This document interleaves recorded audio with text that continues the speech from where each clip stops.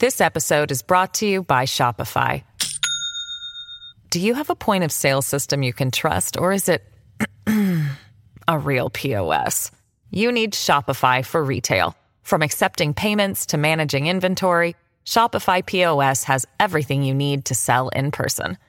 Go to shopify.com/system, all lowercase, to take your retail business to the next level today. That's shopify.com/system.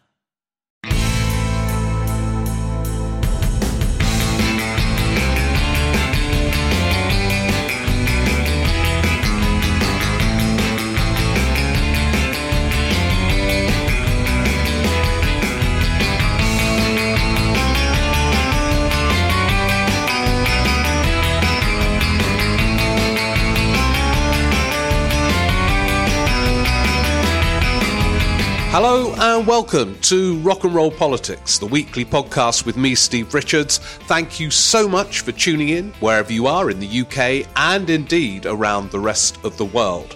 And today, well, dun dun dun dun dun, it's the Electoral Reform Special. I've pledged an Electoral Reform Special for many months, and here it is. Now, I know some of you will be really excited at the announcement, but in case some of you think, oh, bloody hell, electoral reform, boring, snoring, boring, just to reassure you, I kind of will be your guide as someone who is or has been skeptical on this theme. Partly because I've always seen it as quite boring. You know, this thing, I mean, everybody, isn't it fascinating? If you choose STV rather than AV, oh, bloody hell. So don't worry. It is actually interesting, very interesting, and will become so, I promise you. And the rest of you, I know, will be really excited by the Electoral Reform Special. So that's coming up in a minute. Brilliant questions as ever. I'll rush through the notices because I know how excited some of you will be at the Electoral Reform Special and how tentative others of you will feel at this announcement.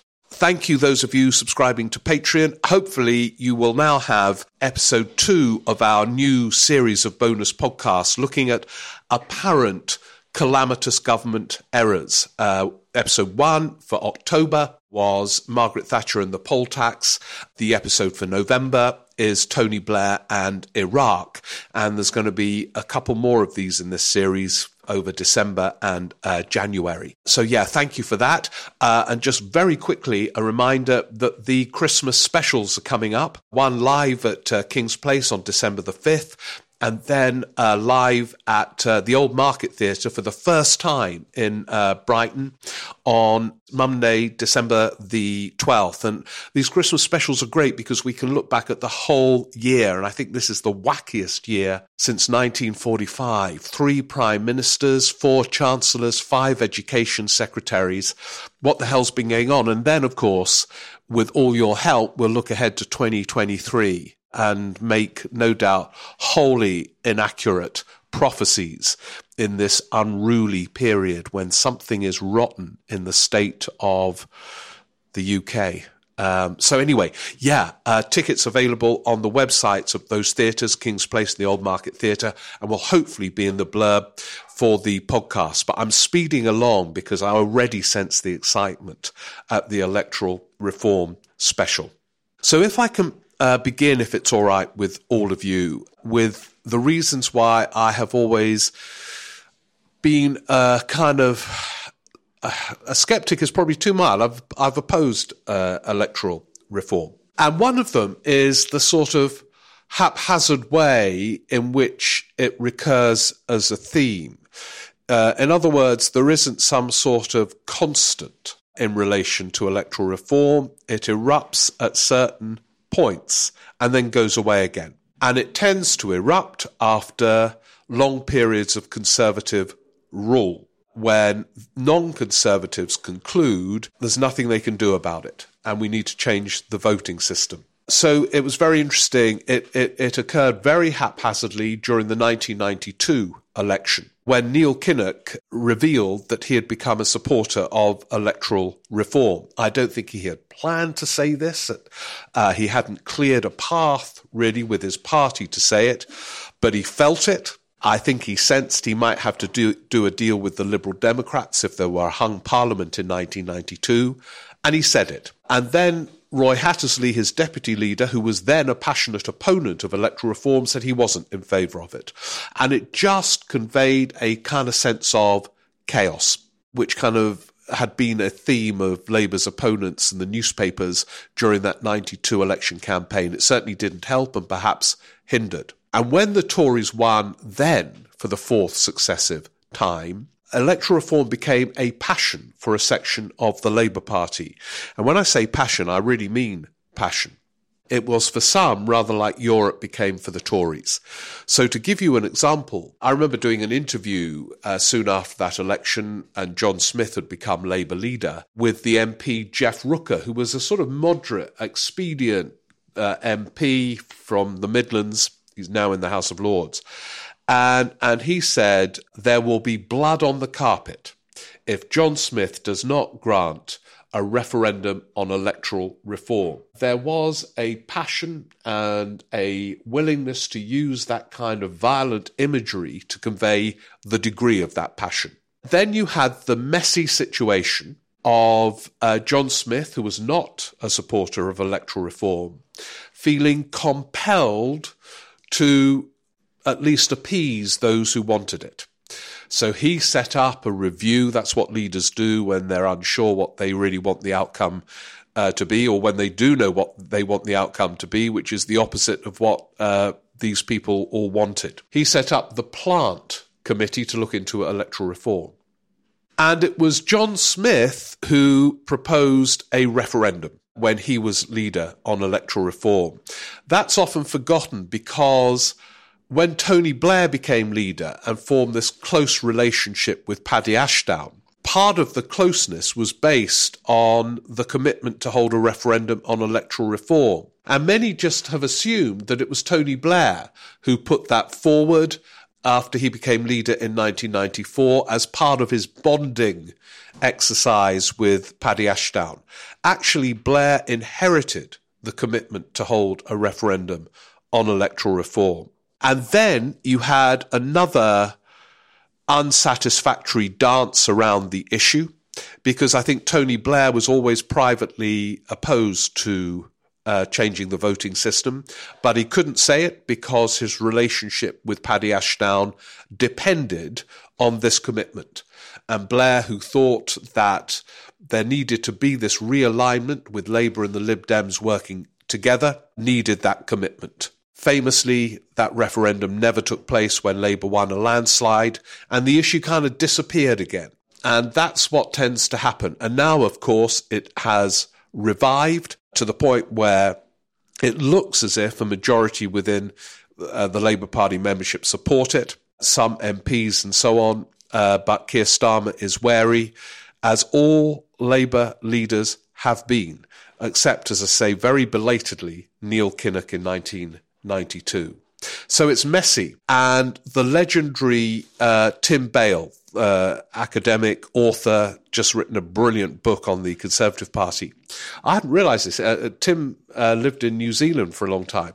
New Zealand famously had a referendum and adopted electoral reform in the mid-1990s. But there too it happened haphazardly. Almost mistakenly, the New Zealand Labour leader at the time, at an earlier general election, and it wasn't planned, a bit like the Kinnock thing in 1992, sort of committed himself to holding a referendum on electoral reform. And I think he subsequently said it was a mistake that this commitment was made. But anyway, the die was cast and the system was changed. But it hadn't emerged from clear thinking.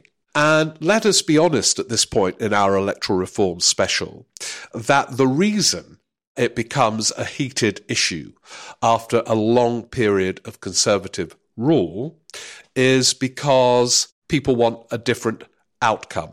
So electoral reform is not the consequence of kind of pure, noble thinking about voters becoming more engaged, although we'll come on to that shortly. It is about outcomes and wanting a better outcome. It was not coincidence that when the Gang of Four who formed the SDP in 1981 came out for electoral reform, having not been for all their careers in favour of it. When they were in Labour, they were fine with first past the post. SDP, they wanted electoral reform because it was their route to some form of power.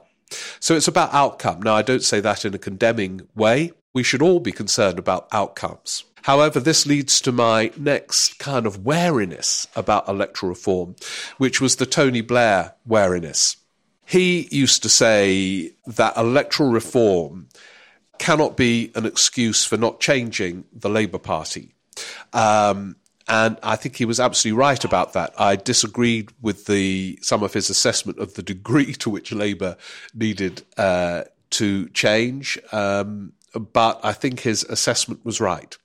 That in some respects, it's quite a lazy thing for Labour to say, right, we can't win under this bloody voting system, so we'll change the voting system, rather than saying what is required of a Labour Party to be able to win and, crucially, and Tony Blair to some extent missed this bit out, and to be able to change the UK in ways that really transform people's lives or can be transformative. In the same way the Conservatives with total confidence move in when they win or don't quite win an election, like Cameron and Osborne in 2010, and move at the speed of sound from the radical right. So how could Labour win and then do things that changes Britain? Those are questions, I think, that are more fundamental, as Blair did, than changing the voting system as a kind of way of dealing with endless electoral defeats. Okay, I hope those of you who are evangelical aren't getting really pissed off. I'm coming to a denouement, which, anyway, I don't want to do a spoiler at this point. Third, voters, as we've discussed many times on this podcast, are turned off by this issue. I mean, they're not interested in anything, most voters, to do with politics. Let's be honest. It's depressing. They should be. I condemn them for not being, but that's where we are. And for any potential prime minister to make this a kind of focus won't excite most voters like it does us. So, I mean, that AV referendum was a farce in the coalition era. No one had advocated that particular system. Cameron and Osborne slaughtered Clegg over it. The Labour leadership were theoretically in favour, but I suspect many of them voted against. They weren't going to do a favour to Clegg at that point, with good grounds not to. And most voters weren't bothered by it. And Roy Jenkins, when he had his propositions commissioned by Tony Blair, he did a tour of the country, and many of the meetings were poorly attended. The vote in the AV referendum, that was nothing to do with the Jenkins thing. Also low turnouts. The only place where there was a queue to vote was near my polling station in Crouch End. This is not a voter priority. And that brings me to my final thing. Actually, the priorities of voters are, do chime with the demands of now. There are always epic crises facing incoming governments. And is there the space to change a voting system? With all the disruption that implies, including MPs who've just been elected to their seats, possibly losing those seats in a reconfiguration, depending on what voting system is. And this is when, for example, to take the next government, they will face the biggest set of challenges, again, since 1945. If there is a Labour government, there will be... Well, where do we start? You can begin with climate change, the cost of living crisis, the dire state of the public services, which require investment, but yet if you borrow, the markets go crazy, not least after the Truss era, which frames any borrowing as sinful and reckless. Now, these are huge issues and immediate priorities. And as I say, what tends to happen is Conservative governments from the radical right move in and from day one begin implementing their vision. And when Labour governments come in, they move tentatively and slowly. With all of that going on, is there really space for an upheaval which would change everything. Those have always been my doubts. However, I have come to the view, and I've been converted by some of you when you have emailed me about this, that the time has come when the voting system should be changed, and should be changed as a matter of urgency. And here is why. I was particularly struck by an email, I think it was from Caroline Morgan, one of our great emailers from Brussels, because I've always said that there is, for all the problems, kind of validity to the first past the post system, because you have these two big parties, Conservative and Labour, that are themselves coalitions. And so there is a purity because there is a dynamic between these two parties which we see in front of our eyes, and then we can make a judgment as to which of these two coalitions we want to come in. But she pointed out, and others of you pointed out, that these parties no longer function as a coalition. They have become dysfunctional in many different ways, and kind of dishonest in their dysfunctionality. So you have to take a depressing example from this last weekend, where Keir Starmer, paralysed by the focus groups and his need to woo red wall voters as he sees them, and I think he sees them as caricatures when they're more complicated, said in an interview that there were too many foreign workers in the NHS and he wants more British workers in, ignoring the fact that it takes years to train people for most of the jobs in the NHS, and there is an immediate crisis now. He said it not because he believes it, because that's what he thinks needs to be said to get the red wall. And the return of many people who worked for Tony Blair to work for him is not a sign of strength, but a sign of dysfunctionality, that there's no one available from a new era to go forward. Tony Blair didn't hire loads of people who worked for Harold Wilson because Labour was still just about breathing in that earlier period. The whole Corbyn era was another example where Labour as a coalition could not function. Labour MPs could not bear it and showed that they could not bear it. And in the end, Corbyn couldn't manage to get together a kind of broad coalition, although he tried at the beginning with his first shadow cabinet and so on. And on the Tory side, there has been a kind of purge of the One Nation wing, and so you now have a split between the sort of Sunak Thatcherites and the Johnsonian English exceptionalists. If that is the choice, the two-party system has broken down. Oh, by the way, before I move on, one of the other doubts I have is that when new changes are made to voting systems, they're done for the wrong reasons. So, for example, Scotland, Wales, Northern Ireland have different voting systems. But Tony Blair, for example, gave the Scottish system a more proportional approach to appease Paddy Ashdown, not because he believed in it. He thought Labour was so strong in Scotland it wouldn't matter. That's not the reason to do these things. But anyway, so the two-party system has broken down.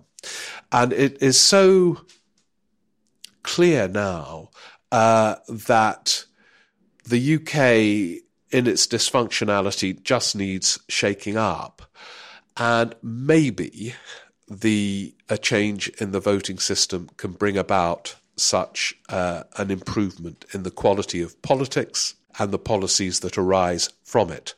One of my other doubts has been the fact that the smaller parties have been not really fit to be part of governing forces.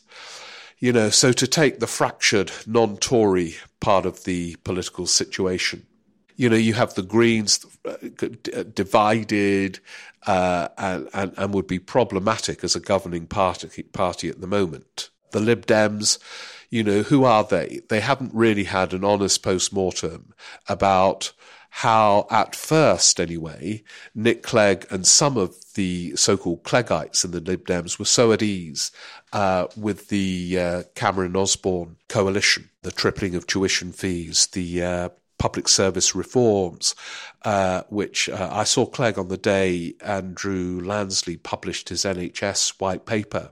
Clegg was really excited about it. He said it was a perfect fusion of Lib Dem support for localism and the Tories' desire to kind of move away from a state-run NHS. So who are they, the Lib Dems? Is it the party of kind of the Lloyd George radicalism, the kind of David Steele, Charles Kennedy Lib Dems, those two were very opposed to the coalition? Or are they the sort of Cleggite David Law liberals? I think these kind of things need to be resolved to some extent. So the Lib Dems, Greens and so on. But I think if there was a change in the voting system, which gave them the chance to be part of a radical governing force, which is an alternative to the radical right governing force in place now, they would presumably mature. I don't know that for sure, but there might be a chance of that happening. One of my other doubts is there is no time or appetite for endless debates about what the voting system should be. And therefore, what I think should happen is there is one on the table, which is the one that Blair commissioned, the Jenkins report, which I've read in preparation for this electoral reform special. And it's by no means perfect. It's very elegantly written with a lot of context. Jenkins did it knowing his history. But it is interesting because I was looking at the criteria that Blair set out for the Jenkins report. And it's quite tricky, actually. And it shows, in a way, it almost conveys his doubts. So here were the criteria for that Jenkins report, which, remember, was commissioned in 97 after the Labour landslide, amidst much ambiguity from the top of the Labour Party. Blair asked them to address broad proportionality, the need for stable government, an extension of voter choice, and the maintenance of a link between MPs and geographical constituencies. Quite a tough ask, especially to the need for stable government. Because again, it shows or hints that the outcome of all of this is the essence of changing a voting system, the need for stable government. How can a voting system ensure it?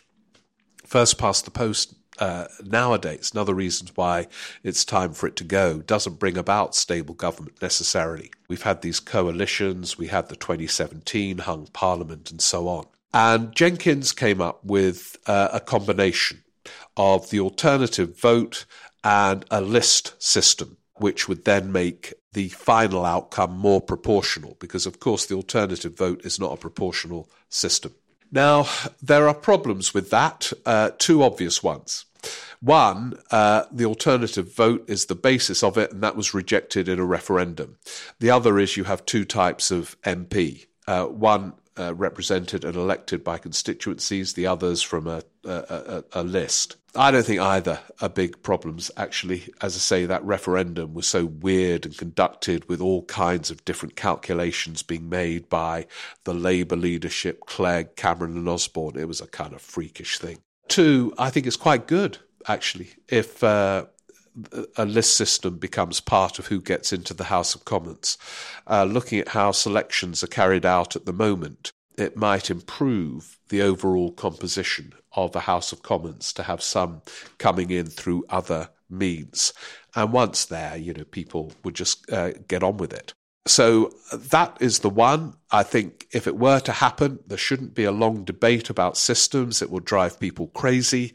There's one on the shelf. And incidentally, it's when the Jenkins thing was dropped by Blair, William Hague said to his people, I thought Tony Blair had a crafty idea to take the Conservatives out of power forever. And I was wrong because he dropped it. So Hague was alarmed by the idea of that Jenkins report being put into practice. If it had been, there would have been many different policy developments between now and then. Britain would probably still be in the European Union and so on. I just think that it would lead to more open debate where you could have a kind of radical left party which doesn't have to deal with the endless onslaughts from the right of the Labour Party. The right of the Labour Party could be more honest about its pitch and would have to bear in mind the pressures from the Greens and the Lib Dems, as well as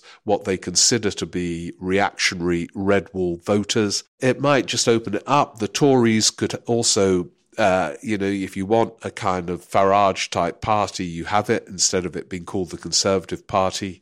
And, then you could have the One Nation. God knows what would happen, frankly.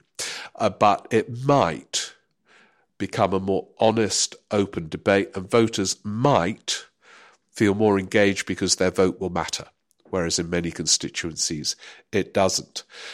So if it can be done quickly through using the Jenkins report, I suppose there will have to be a referendum. That should be quick, but I think it's very winnable if you have the governing party or parties campaigning for it in unison, which didn't, of course, happen in the coalition era. And then we are in a new world, and this sense of there needing to be a new world is obviously very profound. So those are the reasons why I've been opposed, and those are the reasons why I can sort of see a way through, although if I'm entirely honest, I can't really see a way through. If there's a hung parliament and the Lib Dems insist on this as a condition for support, I think Starmer would grant it. I think, he's not going to talk about it in advance of an election because it implies weakness that you can't win under this voting system. If there's a Labour overall majority of any size, it's not going to happen. Starmer has seized control of the Labour Party at every level, virtually, and he won't want to destabilise things with all the other challenges by holding a referendum on voting reform. Anyway, he can't, because it wouldn't have been in the manifesto. So it's still a distant, flickering light on the horizon is my kind of analysis, but it does flicker, and I'm pleased it's flickering. There we are. Those are my thoughts. I'm sorry if they are not resounding on one side or the other, but I've come round to supporting electoral reform, and I think it should be the Jenkins report, and I think it should be done quickly in the first year of a Labour government, and then it's settled.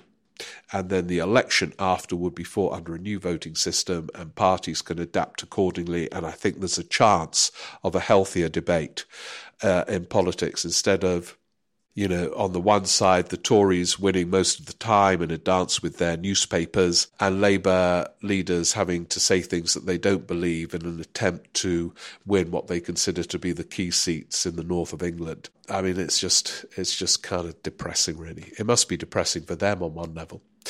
Anyway, there we are. Some thoughts. Now, do let me know what you think. I know there'll be a lot of emails on it. For those of you new listeners who've been drawn in at the prospect of a debate on electoral reform, steverick14icloud.com. And the debate will continue. I'll read out some of them next week. But for now, if it's okay with all of you, your questions from this week.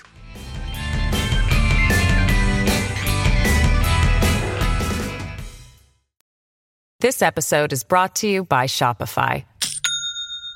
Do you have a point of sale system you can trust, or is it a real POS?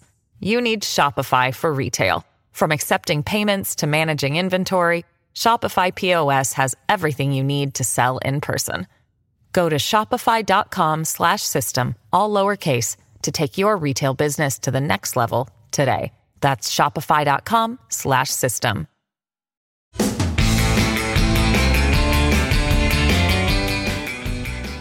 So let's begin. Okay, I'm just getting them up here.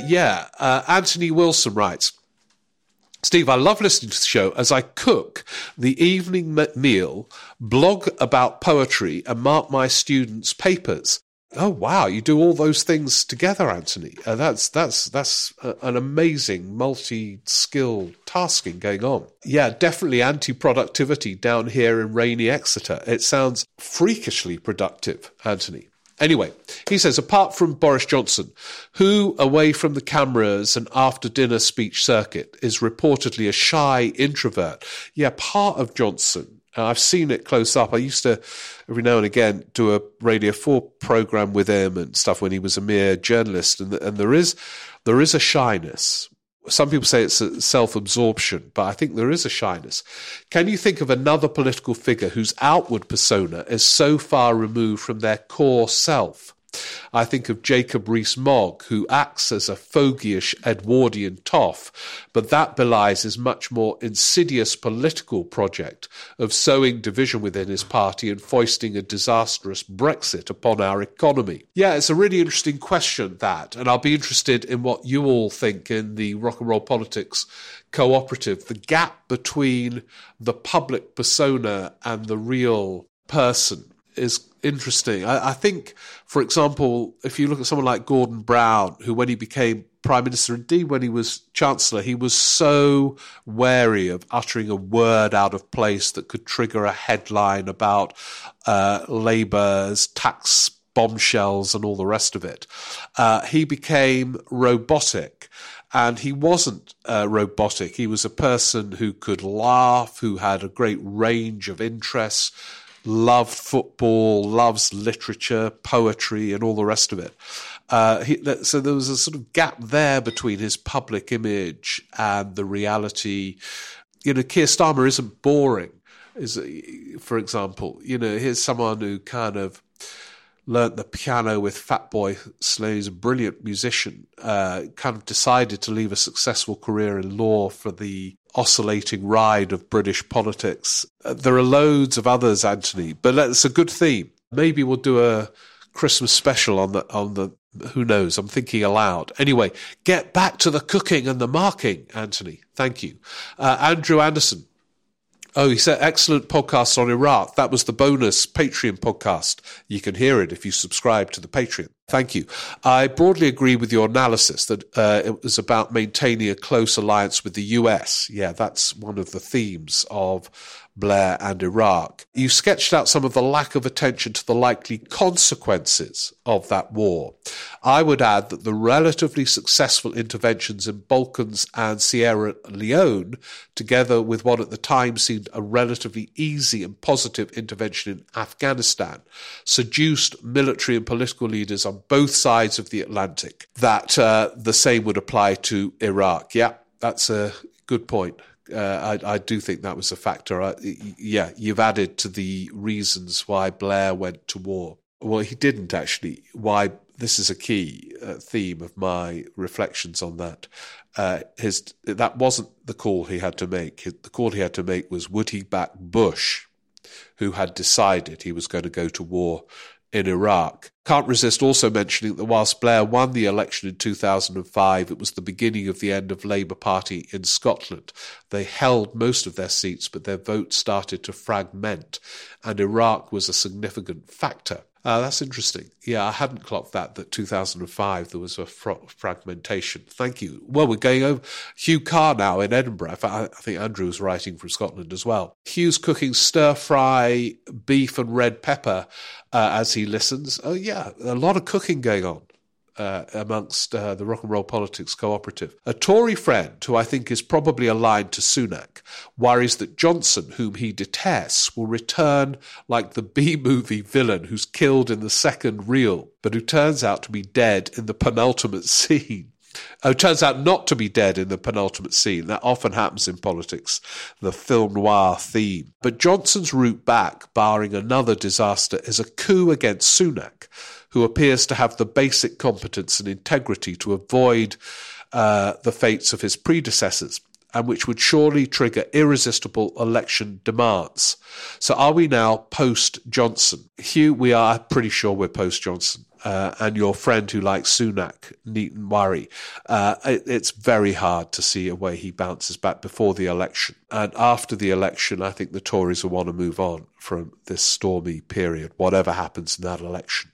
If Sunak does well, Sunak will still be in place. If they do badly, I think the theme will be time for a new era, and they won't turn to this figure. So yeah, you can celebrate with your stir fry. And your friend who likes Sunak can as well. Carol Boyd says, would you please consider the similarities and differences between Major and Sunak, replacing big ideological figures, and track Sunak's efforts, looking at the comparative achievements of Major in the early years? I wonder if Sunak is up to the early challenge, and Major was underrated. I think I mentioned this last week, so just very briefly, Major did in 1990, after following Thatcher, give the impression of real change. It was partly an impression, partly substantial, but there was a sense of real change. Whereas Rishi Sunak so far has not really pulled it off. If you look at the themes whirling around, it's now sleaze with Gavin Williamson. Braverman, there was dithering over whether he would go to COP because he hadn't quite realised that the role of a Prime Minister extends beyond economic crises and so on. And his shtick at PMQs, Prime Minister's Questions, is very Johnson-like. You're an Islington lawyer, Remainer, and all this kind of stuff. So I agree that he will be much more competent and diligent, but that is the absolute minimum bar, Carol. So I think he hasn't got yet what Major did in 1990. Thank you. Michael Harris says, back in the summer, I felt you were writing off Sunak too soon. I think my view has been borne out, albeit in a different context, in that no one could envisage Truss blowing herself up so efficiently and spectacularly. I listened to your recent pod and once finished felt rather gloomy. Oh no, not again. But I think you may have ignored your own mantra of each election having its own lines, and that word again, context. Yeah, you're right, Michael. I wasn't making a prediction. For those of you who didn't hear last week, I outlined the route that is still there for Sunak to win next time. It's a very narrow path, but the path exists. It wasn't a prediction I was making. And Michael outlines the different contexts. It's still, in my view, it's been my view actually pre the events of recent weeks, that the election will either be a hung parliament or a Labour overall majority. I've had that view for ages because, for lots of reasons. But I wanted to explore the route that is still in place for a Sunak win. And if you didn't hear it, it's there last week, but Michael outlines the reasons why it's not 1992. Peter Laws says, I've enjoyed listening to your podcast for many years, usually while jogging. Yeah, lots of people jog, Peter, while listening to this. I get frustrated at British voters' apathy. Yeah, that's one of the reasons why I've become an electoral reform convert. But I do see a silver lining. Whilst many voters supported Johnson because they didn't know or care about his flaws, it was precisely because they were not that engaged that they could quickly withdraw their support when he disappointed them. Contrast this with America, where many voters are engaged but in a partisan way, which means there's a real possibility of Trump winning another term. Peter, I think British voters and American voters are very similar, actually. I don't think there's a greater level of engagement in the United States, and the turnout in presidential elections are lower than in general elections. And I think the support for Johnson and the support for Trump were similar, that voters clung to phrases, take back control here, make America great again in the Trump sloganizing repertoire, and don't look much beyond these kind of things, and that they, see these two as outsiders and performers, and with them. I've kind of thought for a long time that America and British politics are at one, except for British politics is more secular. You don't get all this kind of religious and moral stuff on the whole, although maybe that's changing too. Henry Midgley says, I wonder if the Truss crisis was actually more interesting than just the fall of an incompetent Prime Minister. I'm intrigued by the role of the Bank of England, both in terms of the inflation rate, its responsibility, the decision to unwind quantitative easing, and then the decision to bail out the pension funds. Since 1997, I wonder if we've had the vocabulary to really discuss the bank's role in economic policy. Yeah, that's a good point, actually.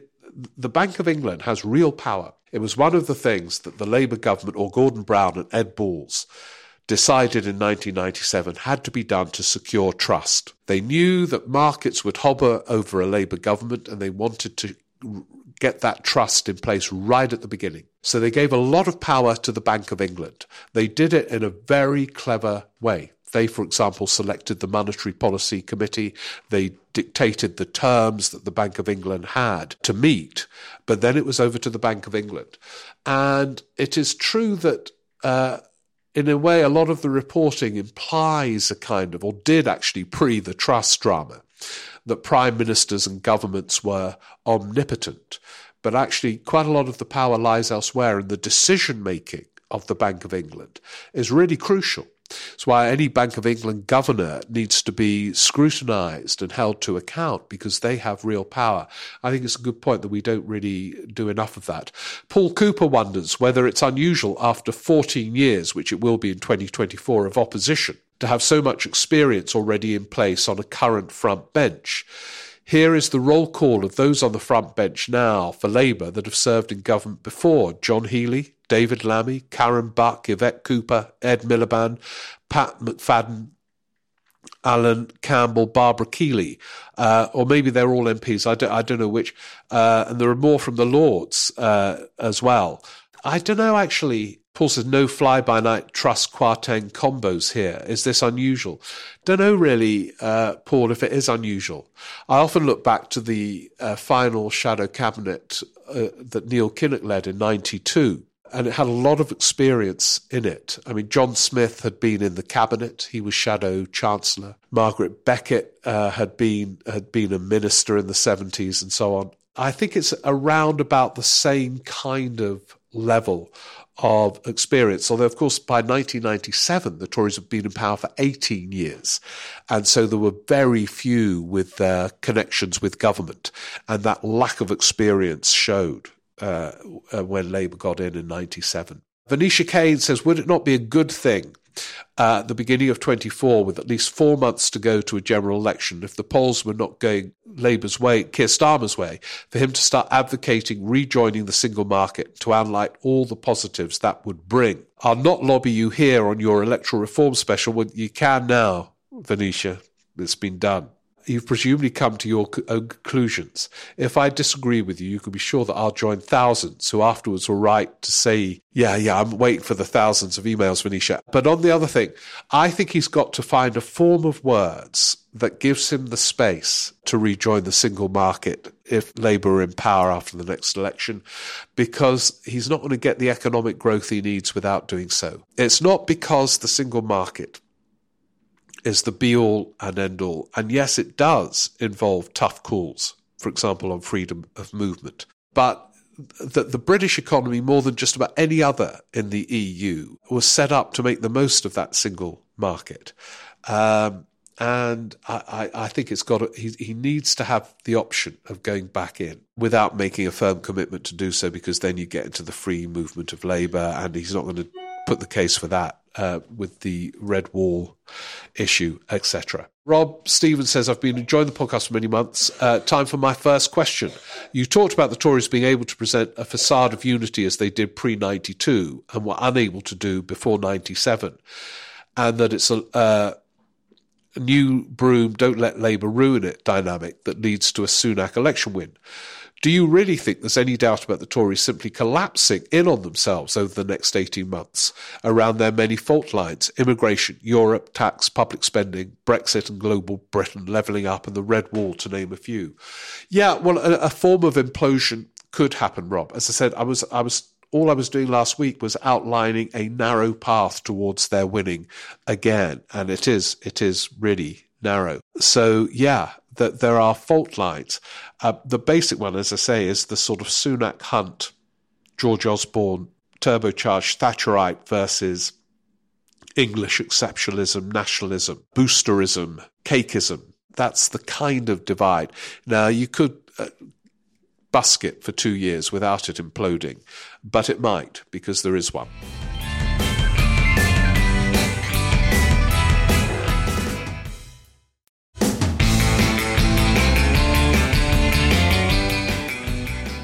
Finally, Helen Gordon. Steve, I enjoyed this week's podcast, so that was the Sunak one. Just wanted to comment on your statement that Sunak has never explained why he supported Brexit. I listened to a rival podcast recently. That's unforgivable. Helen, where Nick Robinson was interviewing Sunak a couple of years ago and asked him about Brexit. Sunak replied that he had run the figures and could see benefits in the longer term, which showed to me how someone apparently intelligent can be confounded by data, and also what a breathtaking lack of political nous this evidence from our new Prime Minister. He may be superficially clever, but he has little judgment and no analytical intellect, as well as questionable political judgment. Yeah, that's interesting. I didn't hear that one, and it's from Helen the baker. She bakes bread. She gave me some bread once at King's Place. I still reflect joyously on the bread. Yeah, I hadn't heard that, and obviously wouldn't listen to that kind of low-grade podcast. But run the figures, but also what figures? There have been no economic benefits to this at all. And I say it's depressing when there have been all these other economic hits, the pandemic, the 2008 crash, the Ukraine situation, to bring about the self-inflicted madness of the Frost-Johnson deal. So I don't know what figures he was running, but he's never done a big speech on it. You know, the others have all done it. They were more prominent in the referendum campaign, and Johnson has had to give speeches about it. Truss talks about the Brexit advantages. Indeed, he does as well, the Brexit freedoms. But he's never really spelt it out in any detail. But it's interesting. It was the economic data and running the figures. That's what he is. You know, he's a product of Goldman Sachs and then the Treasury, to which he rose to the top very, very speedily, and then to the top of the British government. And of course, that's why it explains his decision not to go to COP. You know, he thought, well, I've got to look at the figures for the autumn statement. We've got to balance the books. And it is quite a narrow way of thinking. But anyway, thank you, Helen, for alerting us to his thoughts on Brexit. And I think we better, should we stop there? Because you'll be exhausted with the electoral reform talk and all the kind of other stuff. Your brilliant range of questions. So look forward to hearing some of your responses. And well, look, all kinds of things happening this week as ever. So keep running, baking and cooking and all that kind of stuff, having a good time. And let me know what you think. I think it should happen, and it should be the Jenkins report. So no endless debate about changing the voting system, what form it should take. Just get on with it with something that's on the shelf. But I'm sure lots of you will have very, very different ideas. Anyway, look, thank you so much for listening. Thank you to the great podmasters that produce this and stand over us all with their brilliant podcasts. And keep in touch on all fronts. Oh yeah, if you could leave a review, but only if it's a good one, please, because that means it gets to more people, this podcast. Thanks so much. See you next week. Bye.